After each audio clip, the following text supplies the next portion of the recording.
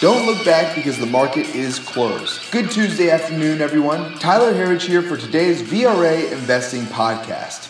Quiet day today ahead of Wednesday's Fed meeting, where the Fed is expected to raise rates by another 0.25% to 2.25%, which would make the sixth time the Fed has raised rates since the election, including 2 previous rate hikes earlier this year.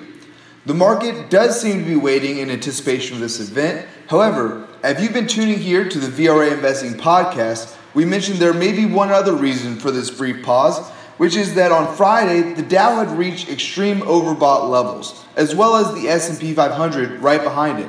And in anticipation of that and expecting that, we were looking at a potential for a brief pause, which is exactly what we've seen in the first 2 sessions of this week, which has actually been a big help to alleviate some of that overbought pressure in the Dow and the S&P 500.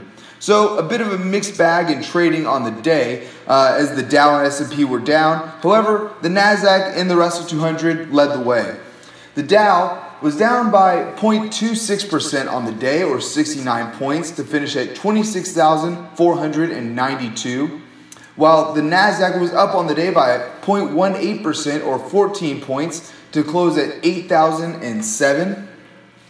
And the S&P 500 also down on the day, a small 0.13%, or 3 points, to close at 2,915. And lastly, the Russell 2000 up 0.2% on the day, or 3 points, to close at 1,708. Now, the Russell 2000 has been looking phenomenal lately on the chart. We will say the VRA investing system is watching it closely here and could represent a great new buying opportunity here in the Russell 2000. So stay tuned. Looking at the internals on the day, again, a bit of a mixed bag here. The advanced decline line coming in at 4,041 to 4,291.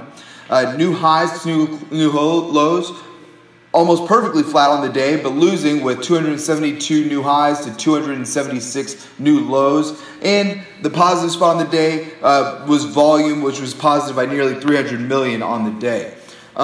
So the markets and the internals flat here, confirming our belief that this is nothing more than a pause at these levels, working off some of that overbought pressure that we mentioned before, and we could look to resume our move higher in the very near future.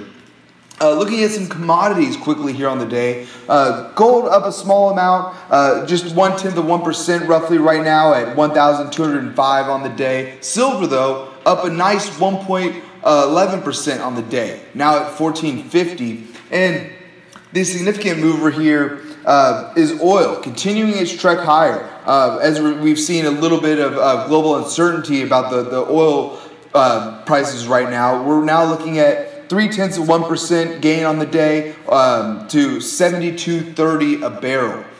And lastly, copper down about 0.5% on the day to $2.82.